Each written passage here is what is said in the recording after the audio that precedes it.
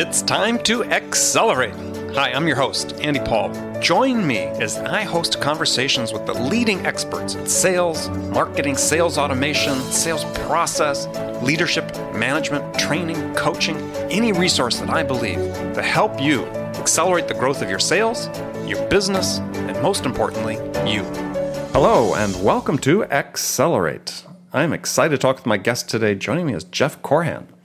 He's the host of This Old New Business podcast, shades of Bob Villa, I think, right? Speaker, trainer, and author of a great book called Built-in Social, Essential Social Marketing Practices for Every Small Business. Jeff, welcome to Accelerate. I'm ready. Let's go. Let's do it. So just take a minute, introduce yourself, tell us how you got your start in this business.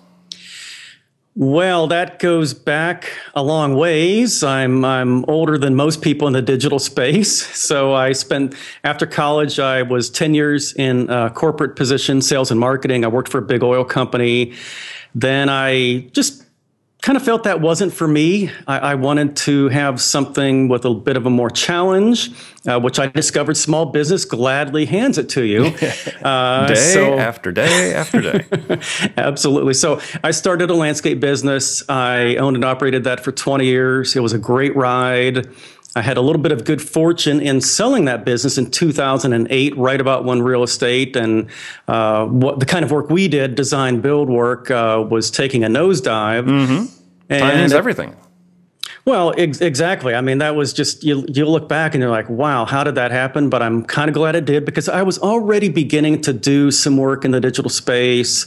I've always been in marketing. I was very fascinated by digital marketing and blogging especially. So that's kind of was the beginning for me. And so real quick story, I had sold the business. I've got a lot of time on my hands. I was doing professional speaking, but you don't speak every day when you're just getting started with it.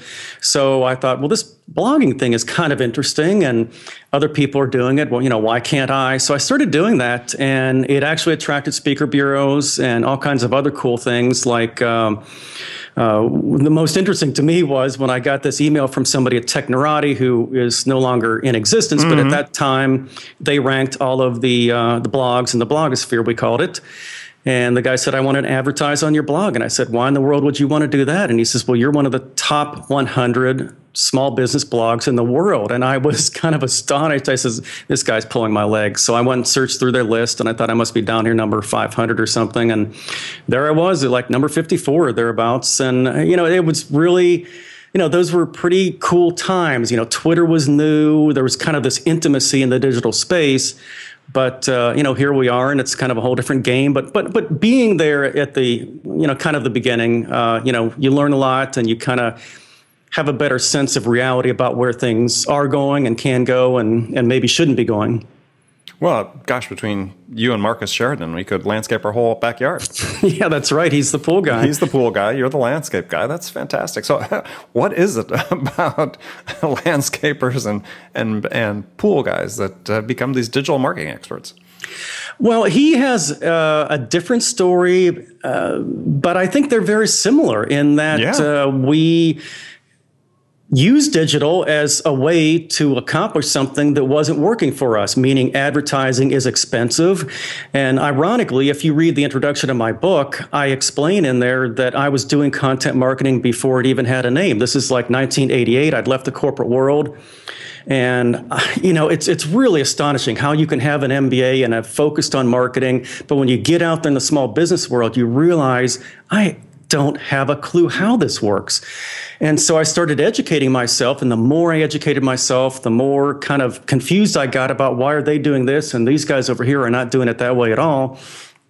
And then I kind of had this insight. I thought, if I'm confused, maybe the buyer is confused. And so that's when I started, instead of just promoting with my advertising, I created educational ads like this is the correct way to prune and you should be doing this and have you considered this? And much of the time they would say, I didn't know that. And why is nobody else doing that? And, my whole theory was if I am educated myself in this discipline and I can educate the buyer, then logically they will be attracted to me. And so basically in a nutshell, I was doing what today we call content marketing, before it had a name. And, so when social media came along, it was sort of like, you just kind of had a hunch that this was something that's going to be pretty cool, because it was really just a transition of that old way of marketing that worked. It's no different than relationship selling, really, in my mind.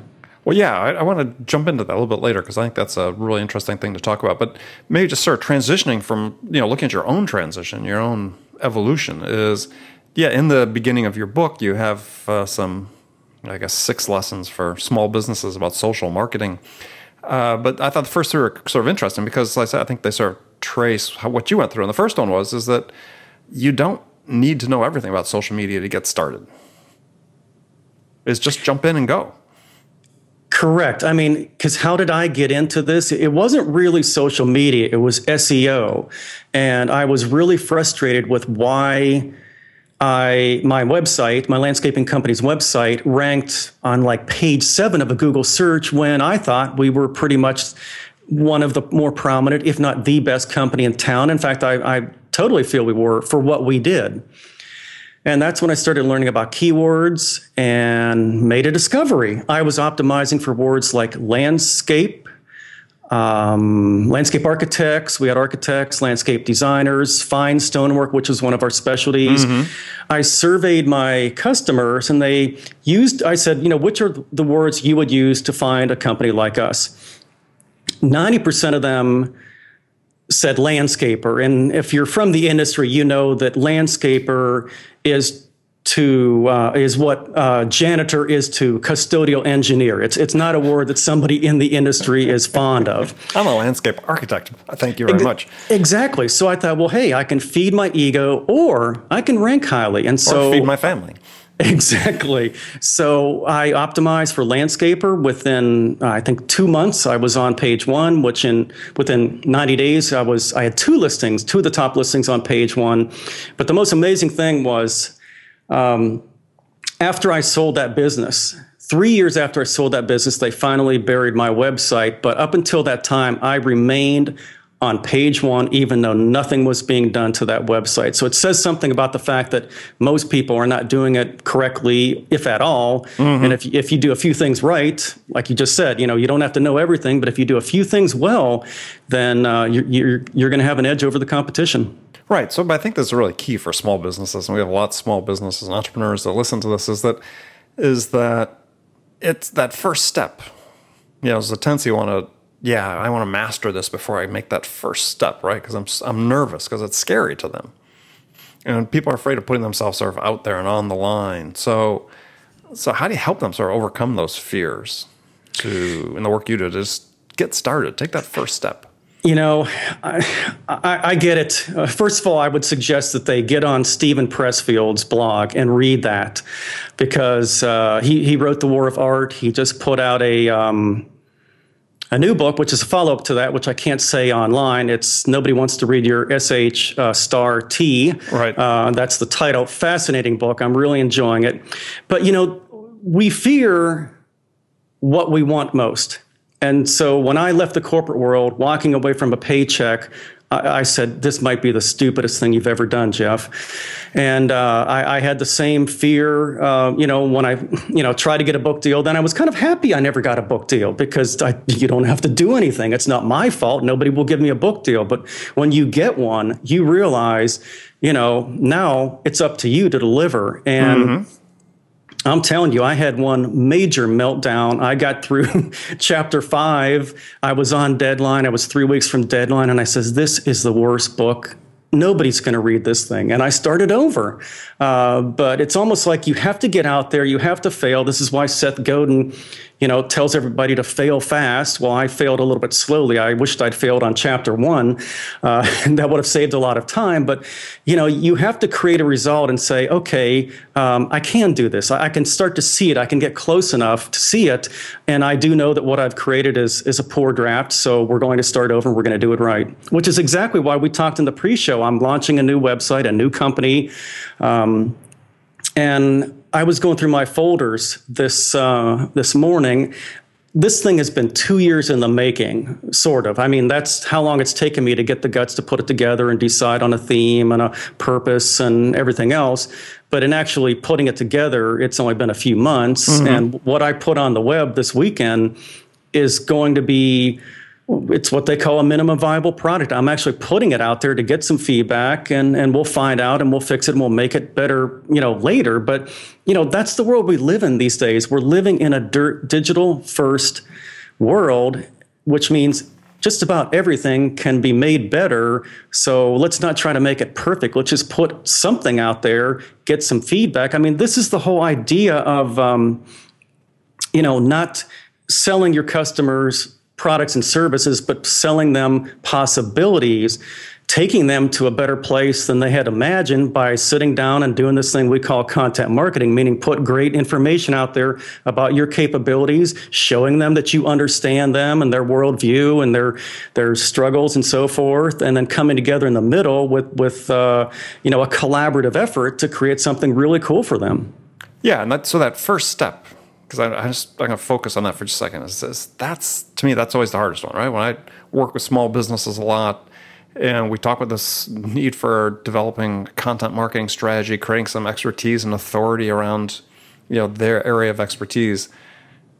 It's like writing that first word, writing that first blog, finding a piece of content to share or something is hard for them for some reason. So how do you work with companies to get them to have that sort of that discipline and schedule and consistency? Granted, it's not perfect, but just to get started. Everybody's different. And believe me, I'm a bit of a perfectionist. So I understand that it's tougher for people like me. Some people they understand that done is better than perfect. You'll hear people say that. But not that I try to make things perfect, but there's just something in the way I'm wired that makes it that I don't want to put something out there that I think is, not up to my standards. But really, I think it's, like I said, creating a result. So there's a lot of ways to do this. It's as far as digital marketing goes, it's to pick one thing and do it to the best of your abilities.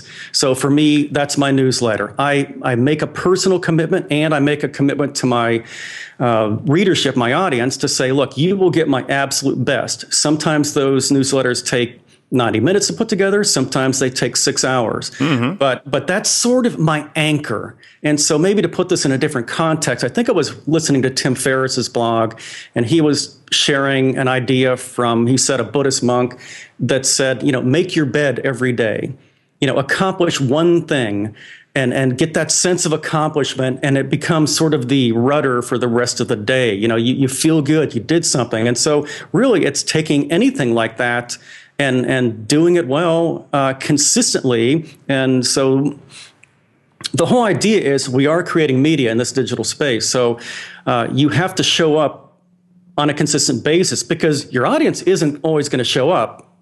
But if you're not showing up, then they definitely are not going to show up. So you have to be there for them when they show up and when you are, and you're putting out good information and doing whatever that your business does, then you're more likely to grow that audience. And that's really what this comes down to. Yeah. So write something. It could be 200 words, could be 300 words, or record a short video off your iPhone, something. The tools are there that make it very easy. And this fear of people, which I think is one of the things that stops a lot of people, is they think people are going to be judging them, is that, people really, for the most part, despite what we see sort of in the Twitter sphere, is that most people don't have time to judge you. I mean, if they don't like it, they're not going to keep on reading it, but they're not going to, tell you you're an idiot. You're just not going to get an audience for it. So put something out there and you'll find your audience. Sure. Well, this is all like, I think, exercising. You're going to get stronger. You have to practice. And if you don't know how it's done, like take, for example, writing. I always thought I was a great writer. And I still do, but I'm much better than I was yesterday and the time before that and the time before that. Because what am I working on most? I'm working on speed. I'm working on pushing myself to say, you can do this in less time. If I look to the right here, I've got a log where I'm logging my time. I want to know how long it takes to do these podcasts when I'm the podcast host, how long it takes to write an article, how long it takes to do a newsletter, because I want to get over that hump for me, which is, trying to make it too perfect. Yeah. So when I'm sitting on the couch next to my wife, or maybe we're watching TV, but we're, got our laptops open, we're doing some last minute work as the evening goes on.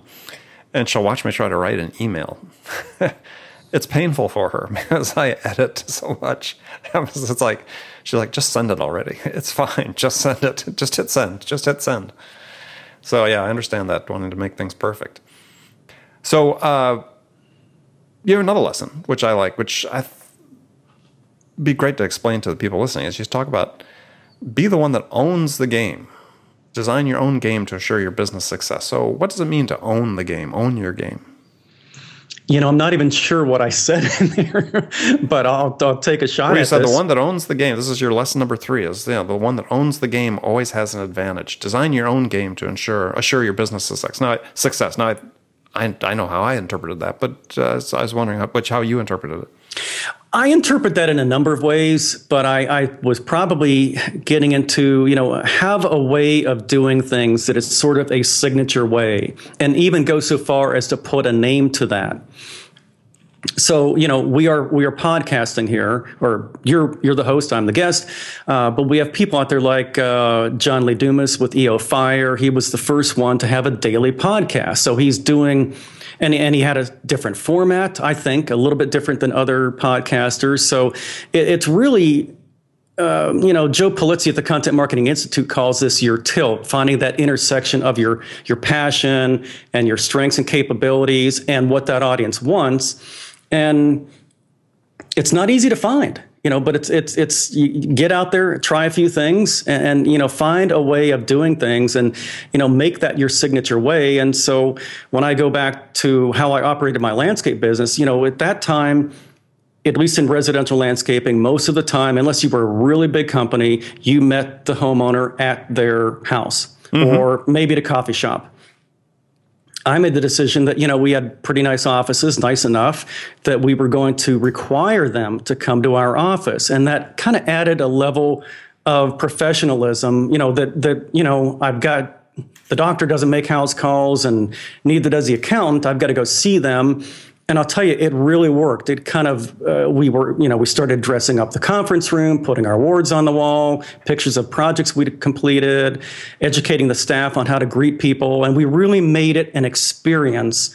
And that just transformed everything. And so it was really saying, look, if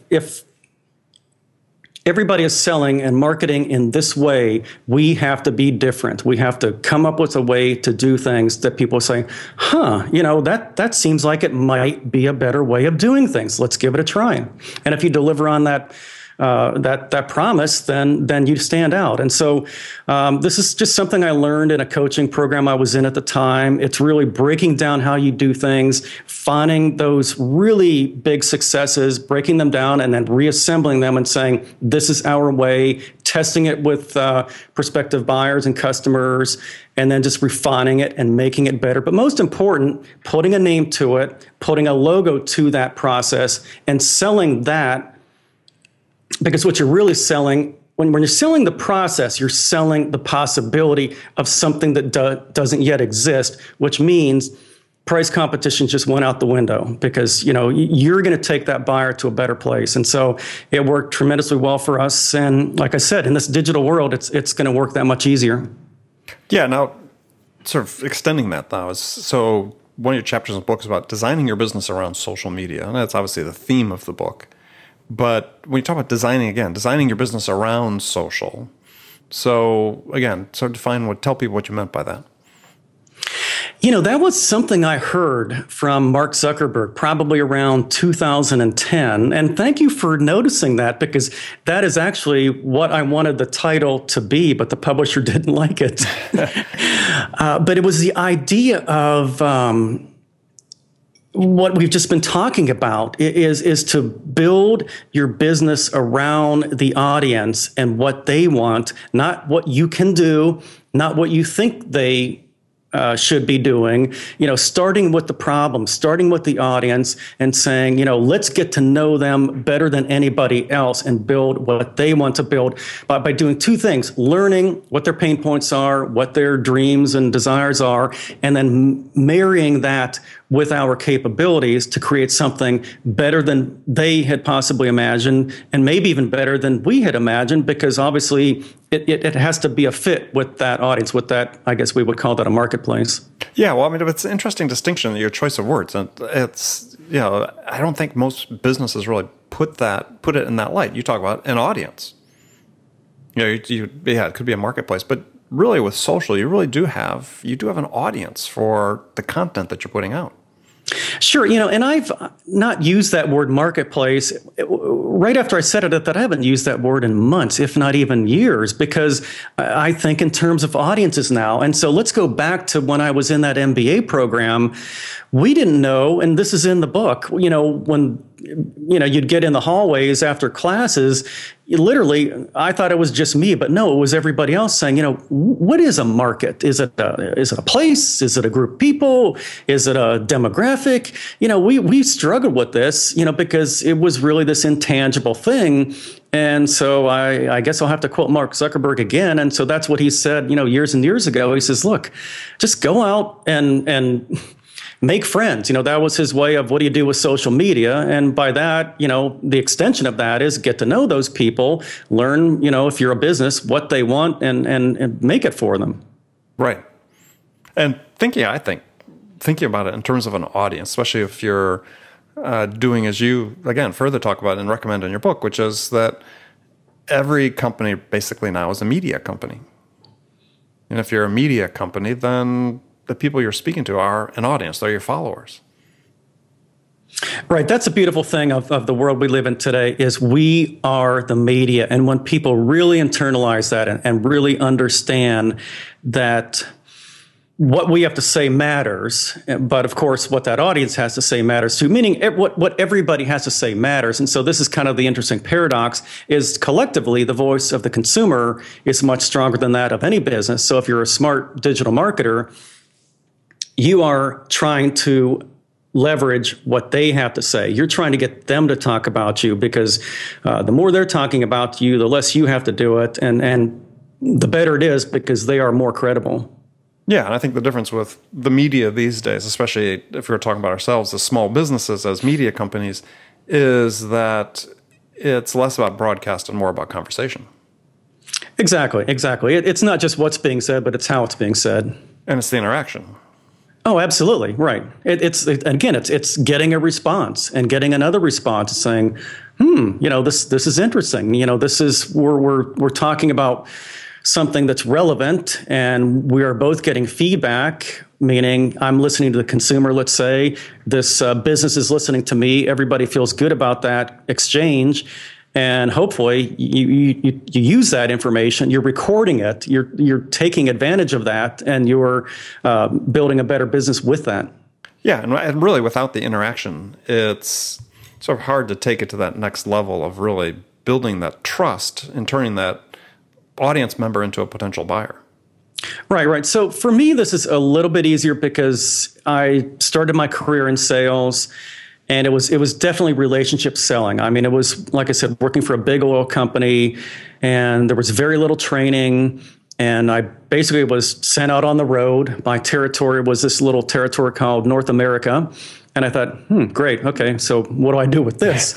And I thought, not knowing, I'm not kidding you. I did not know what I was supposed to be doing. So I just went out there and started talking to people and listening to them. And some interesting things happened. The blue chip accounts that always bought, they kept on buying. But the little guys, or the mid-sized companies, let's call them, that nobody paid attention to much before, they started buying. And so all I was really doing was listening and taking that back to the corporate office and saying, here's what they're saying. What can we do about this? He needs a penny a gallon. That'll make him competitive with his competitors, so forth. And, or they want bulk discounts or, whatever they wanted. Mm-hmm. I mean, I was basically selling commodities, but, there's always something more you can do for the customer. And sometimes just listening to them is the best thing you can do for them. Even if you can't do anything for them after that, just the fact that they feel like, okay, at least I'm understood, I'll stick with this company or I'll do more business with them. Or if you can't do something for them right then, they'll remember that. And the next time you have something that might be more relevant, they'll want to do business with you. Right, exactly. Yeah. So now I move to the last segment of the show. I've got some standard questions I ask all my guests. And the first one is a hypothetical scenario. And in this scenario, you, Jeff, have just been hired as VP of sales at a company whose sales have stalled out. And the CEO is anxious to get sales unstuck and back on track. And so you're put in charge of the sales turnaround. So what two things could you do your first week on the job that could have the biggest impact? I think I'm new on this job. Yeah, this is your first week. VP of sales. What two things could you do the first week that could have the biggest impact in terms of starting to turn things around?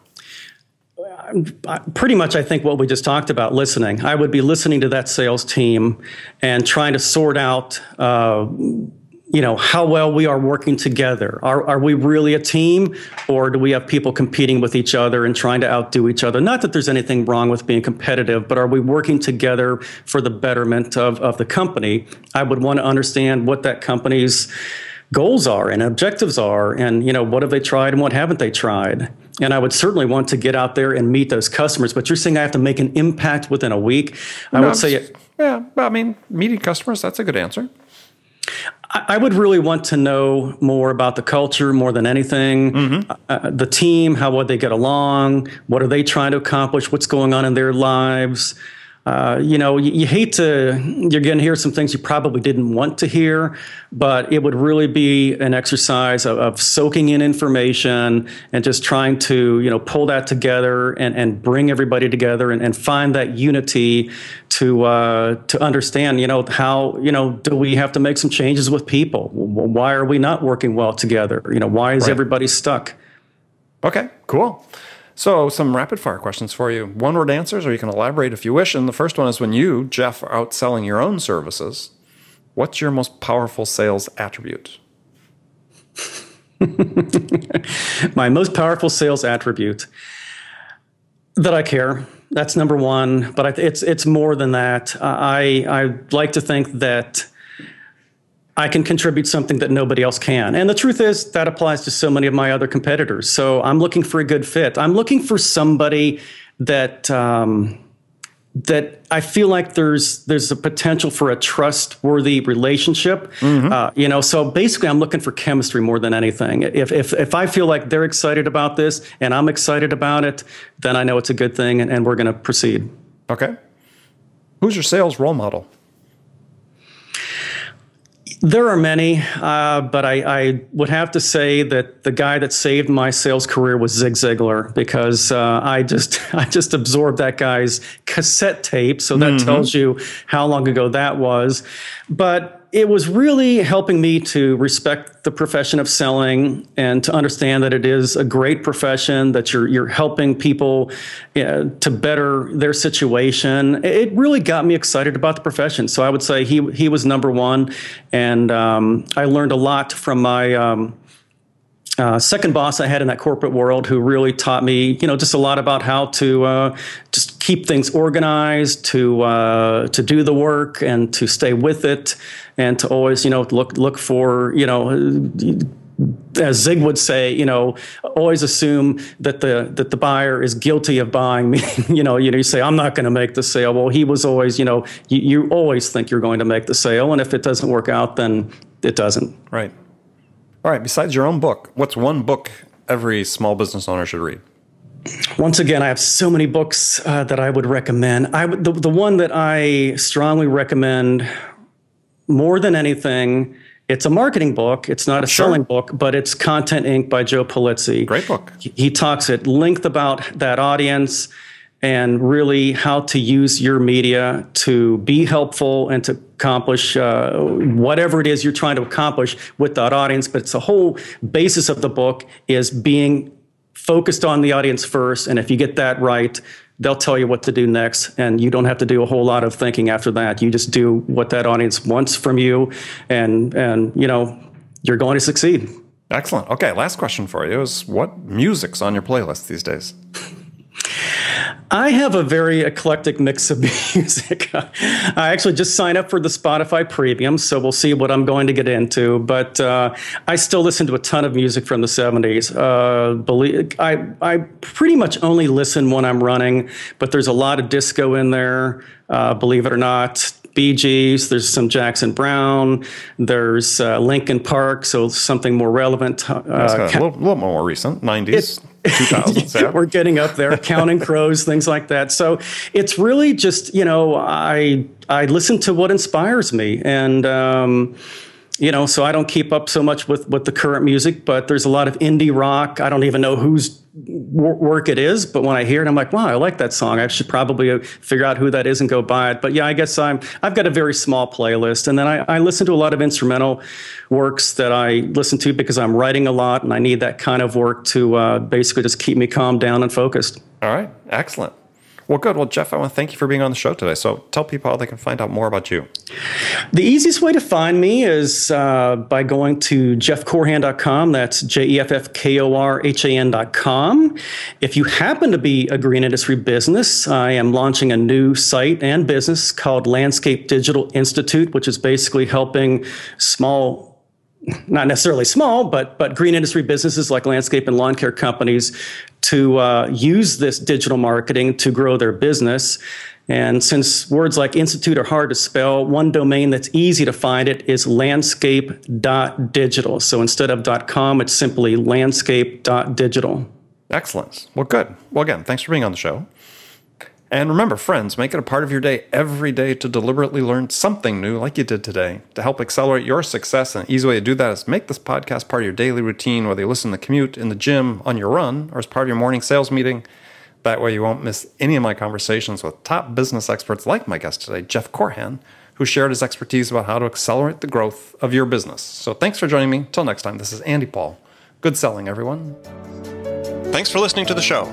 If you like what you heard and want to make sure you don't miss any upcoming episodes, please subscribe to this podcast on iTunes or Stitcher.com. For more information about today's guest, visit my website at andypaul.com.